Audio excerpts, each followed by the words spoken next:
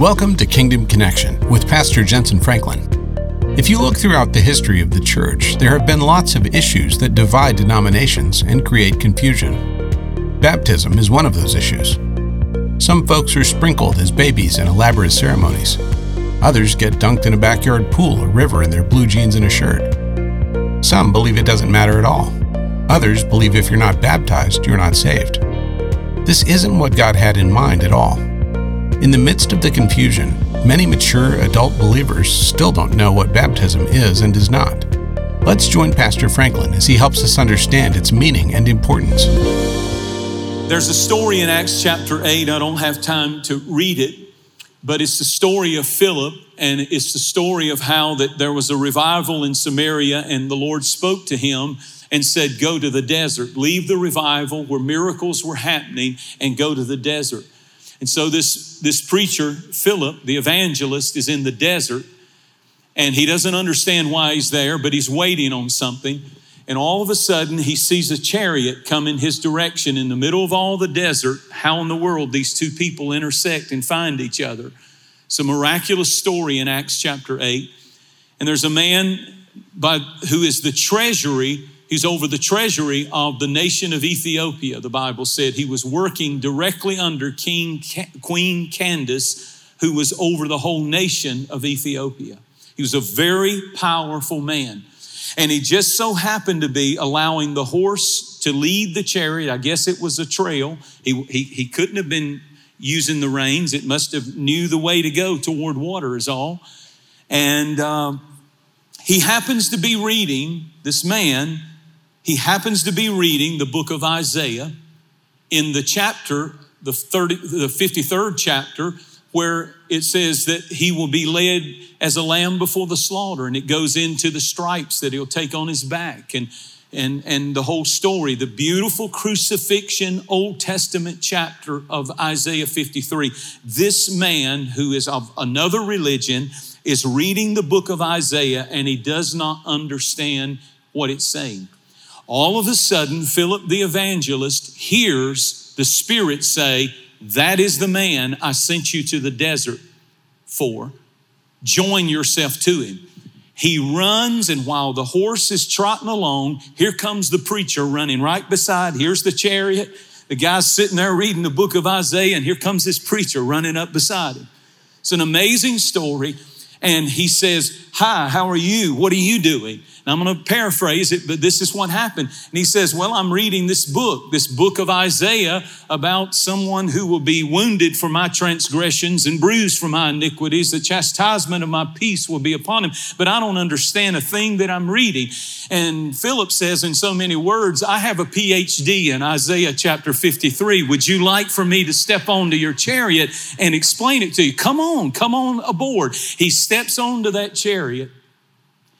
And by the time he gets through with him, the Bible said, and he preached Jesus unto him. I love that. He preached Jesus. He showed him that Jesus was the one who had gone to the cross for him. He did not preach politics unto him. He did not preach economics unto him. He preached Jesus unto him. And the Bible said the man believed on Jesus Christ, so much so that he came upon a pond of water, probably the only oasis out in the desert. And he says, what hinders me from being baptized right now? And he said, do you believe on Jesus? He said, yes. And notice they came unto certain water. And he said, if you believe in your heart, in Jesus Christ, this man had never heard the gospel, and he just had it preached to him. And instantly, the Bible said they both go into the water, and he gets baptized right there on the spot. They went down both into the water. What a story. What a story. When it comes to baptism, we make two mistakes. There are those who say baptism in water isn't that big of a deal because your salvation does not depend upon it. I can be saved without being baptized in water, but you cannot be obedient to the commandment of Jesus Christ. And then there are those who say, go to the other extreme and say you cannot be saved unless you've been baptized in water, and neither one of them is the correct way to see it. Jesus, the first thing that Jesus did in his earthly ministry was get baptized in water. And when he came out of the water, the heavens opened and the Holy Spirit in the form of a dove came down upon him. But the first thing that he did in his earthly ministry was model water baptism for you and I. The last thing that Jesus did after he died and rose from the dead, and he's going up on a cloudy elevator to intercede for you and me at the right hand of the Father, the last words was go into all the world, Matthew 28, and preach the gospel to all nations, baptizing them in the name of the Father, Son, and Holy Spirit. The last thing Jesus said was, I want you to be baptized, immersed in water. I want you to go down and come up completely in water through baptism. We dare not minimize what Jesus so emphasized. But in Mark chapter 1 and verse 9, now this was the baptism of Jesus when he came from Nazareth to Jordan. Jordan was a river. And it says in verse 10, straightway he came up out of the water. Now, if he came up out of the water, guess where he was? He was down in completely in and under the water. It was not convenient for Jesus to get baptized. And that's why people don't do it a lot of times. It's just inconvenient. It's inconvenient. It's a little bit awkward. It's kind of, Jesus traveled 60 miles from Nazareth to the Jordan River, 60 miles. It was not convenient, and he did it for one reason, because he knew it was the will of the Father for him to be baptized in the Jordan River by John the Baptist. And it's not convenient. If you just had your hair done, ladies, a $200 hairdo, and you got to get in here and mess it up, no thank you. I don't feel God speaking to me today about that. I get it, but I'm just telling you, it will never be convenient. Sometimes God doesn't want it to be convenient. He told Naaman, the general who had leprosy, get in the Jordan River and dip 7 times. And he said, there's got to be an easier way. I don't want to do it. God said, you do it my way, you get my results. He came up and he had skin like a baby's skin that was leprous before. And the point is, many times God doesn't make it convenient to kill your pride.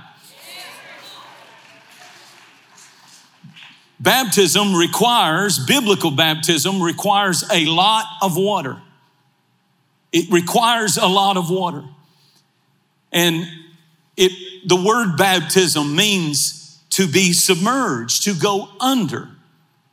All the early Christians were baptized, even in the earliest cathedrals that they have found that go back to the 2nd and 3rd and 14th century Christians. They had baptistries built in them because they practiced what Jesus, the role model, showed them to do. Now, let me give you this real quick, and then we're going to do this. In Romans chapter 6, this is what it says. It gives a biography of your future. It shows your past. It shows this baptism tank shows your past. It shows your present, and it shows your future. And let me tell you what I'm talking about in that, because he said in verse 3 that we're baptized into Jesus Christ and we die. Look at that. He says, when we're baptized into Jesus Christ, we're baptized into his death. So when you go down in the water, you are baptized into his death. What this is a watery tomb, literally, in God's eyes. And the old you is being buried under the water. The old you, we are about to have the funeral of about 20 plus people on this stage. And nobody will be crying except the devil. He'll have his handkerchief out. He's going to grieve bad. And he's going to say, I lost another one. I lost another one. There the old goes, that drug addict. There he goes. And he's coming. Now that's the past. And then he says in the next verse, and we baptize them and they come out. Notice the last part, in newness of life. That's the present. So you go down and your past, your shame, your guilt, the power of the enemy, the defeat, You go down in that, you come up in newness of life, and then he ends the story with the next verse by showing you your future when he says, and just as we all will one day be planted together in the likeness of his death, we're all going to die, and they're going to put us in the ground like they put Jesus in the tomb, but we shall also in the likeness of his resurrection. And he's all tying that to this baptism place. And he says, what that is saying is, not only is your past taken care of, not only have you come to newness of life in the present, but I've got your future. And one of these days, if the Lord tarries, you die and they put your body in the grave, the trumpet is going to sound, and you have resurrection power in you that not only will raise your spirit instantly goes to be with God, but your body will be raised on that day out of the ground and out of the grave. That's the miracle.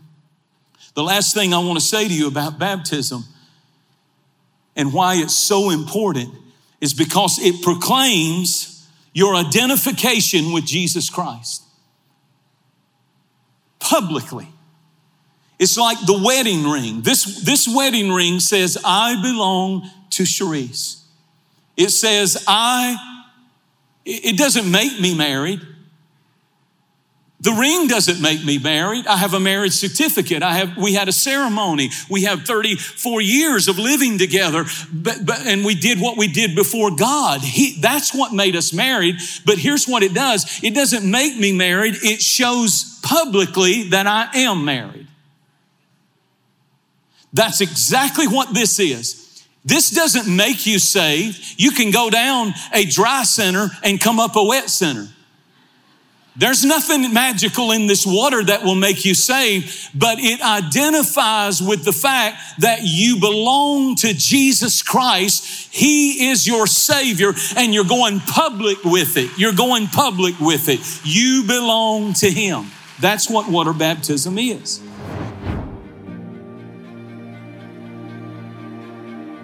I want you right now to just open up your heart and let God speak to you through real life testimonies you're about to hear. As I mentioned at the opening of this telecast, we like to hear from people. We like to hear their stories. The Bible said we're overcomers by the blood of the Lamb and the word of our testimony. When we start telling people what Christ has done in our family and in our life, it brings the power of God's grace to the forefront in our life like nothing else. If you need to know somebody cares about you, pick up that phone, dial the number on the screen, or send us an email. We will have a team that is praying for you. Now let's go back into the service and listen to these testimonies.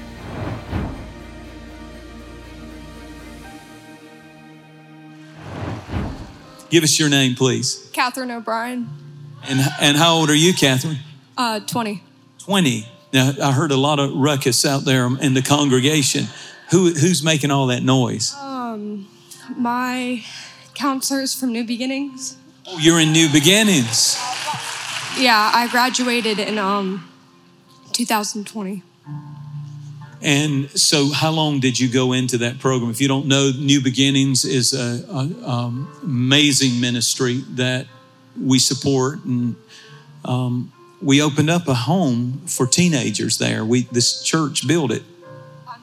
I'm actually the dorm mom for the teen dorm. So you were there. Okay, so you came there addicted and broken, and now you work in the ministry. I do. I started working for the ministry 2 or 3 months ago, and you know, it's just crazy because, you know, we have one teenager there right now, and, you know, everything that I went through, you know, every night that I just sat there crying, every hurt that I went through, you know, like the Lord brought me out of that. He brought me through that so I can pour into this girl and to give her the same hope of Jesus, you know, and You're so young. You're 20 years old. When did you start? When did you get into this darkness, this dark world? Well,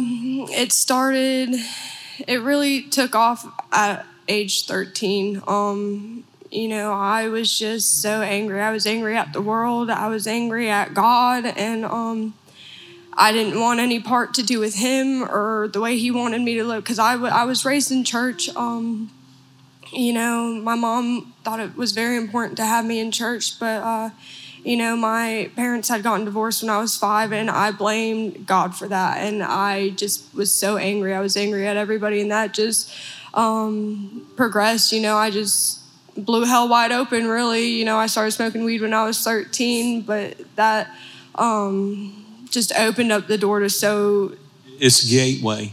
Our crazy nation is legalizing it everywhere, but it's a gateway to hell. Absolutely, and then that just, there was just other darkness. I started slitting my wrists and trying to commit suicide. I tried to hang myself when I was 13 years old, and the rope broke, and that was right there was God's hand over me, but even then, I remember the day that I said that, if God won't let me kill myself, I'll just do it slowly. And that's when I started really resorting to drugs. And, I ended up on meth when I was 18. And it all led up to this one night, where I really thought that I was going to die. I thought that this man that I was with was going to kill me. And I cried out to the Lord in that moment. I was like, God, if you will get me through this alive, I will change. I will give my life to you. And he did. And from that moment on, he started moving everything out of the way. And about a month later, he led me to New Beginnings. And I even tried to leave New Beginnings because part of me still didn't really want to surrender everything, but I did. I tried to leave New Beginnings, and he wouldn't let me leave from there, and it was a week later that I got born again, and I've been living for him ever since. And how long have you been clean? About a year and a half. That's a miracle. That's a miracle. Anything else you want to say? My goodness, that's unbelievable. That Jesus is the only way. He's the only one who's ever going to be able to bring you through your problems. He's the only one who's going to be able to heal that brokenness that's within you. And it's Jesus. It's only Jesus. Praise the Lord. Lord, thank you for this miracle. I baptize you in the name of the Father, the Son, Jesus Christ, and the Holy Spirit. Praise God, praise God, praise God, praise God. Hallelujah. What's your name? Naomi. Naomi. And are you in New Beginnings? I'm a graduate from New Beginnings. How long have you been graduated? Since September last year. So, tell us a summary of your story. Well, my dad brought me here high in 2018, and I sat in a service, and the Spirit of God was just speaking straight through you, Pastor. And so your dad made you. Where's Dad at? There he is. That's awesome. That's awesome. So your dad knew that you were high. Was it a Sunday morning? It was a Sunday morning, and I came in here wide-eyed and ready to go. And what kind of drugs? I was addicted to meth and heroin, and I've been addicted So this could be a real freak show here on a Sunday morning when we're wide open, right? I mean, absolutely, yes, sir. So on drugs, you know what I mean? Did it freak you out or what? No. I came in here and it was like I couldn't even feel high anymore, and What do you mean you couldn't feel high? It was like complete clarity, like you were preaching about being a child and how when the word gets in us as children that there is a heartstring in there that will reel you in. And it was just reeling me in. And so anyway, he brought me here and I came to a few services and we were just going into the fast and I decided to still stick it out. I came high every time, but I still came. And oh, I love that. You came high every time. Your dad never gave up on you. And you just kept coming messed up, coming struggling, coming hurting, coming addicted, but you just kept coming. We went into the fast, and that was my first time learning about fasting, and So you still getting high, but you're gonna learn how to fast. I don't know. I don't know whose fast the Lord honored. I know He honored my father's. I feel like He may have honored mine. My fast was that I was just gonna watch sermons, and I was just gonna let the Spirit come into me, even though it was high. And you preached a sermon about Ishmael and the cries of the lad that were heard. And during my fast, my baby was taken from me by Child Protective Services. And, So that's a sermon. It's called Picking Up Drop Dreams. And it's about Hagar having to lay the baby down under a bush and hearing it cry, knowing that she was being separated from it for it to die, but God had another plan. Yes, and I believe that the cries of my baby were heard. And